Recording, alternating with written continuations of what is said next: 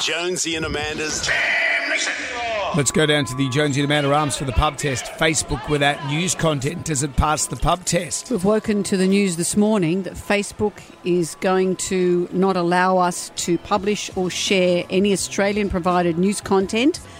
On Facebook, Google is doing a deal with the Australian government, a multi-million-dollar deal. Facebook has really got the attitude of, well, you need us more than we need you, and they've pulled out. It makes me wonder how you use Facebook. Are you using it for a social interaction, or do you get your news from Facebook? Mm-hmm. And what impact will this have for you? From 6:30 this morning, WSFM with Jonesy and Amanda on our Facebook page, we used to have all our content on there. Now that's all gone. It says no posts yet. So Facebook without news, does that pass the pub test?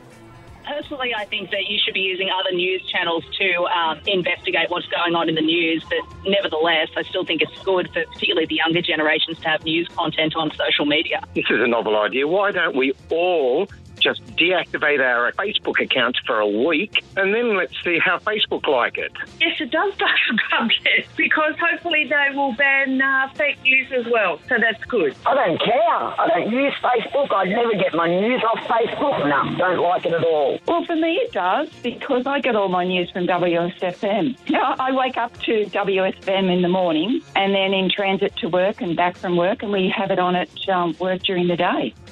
Good old radio, man. We were here first. Slipper a ratings book. Yes, it is. Definitely. Probably illegal that I even just said those words out loud. No one said anything. There was nothing said. But we're here with all your news. We're the only people you need. Good back pedal. Jonesy and Amanda's Jam Nation.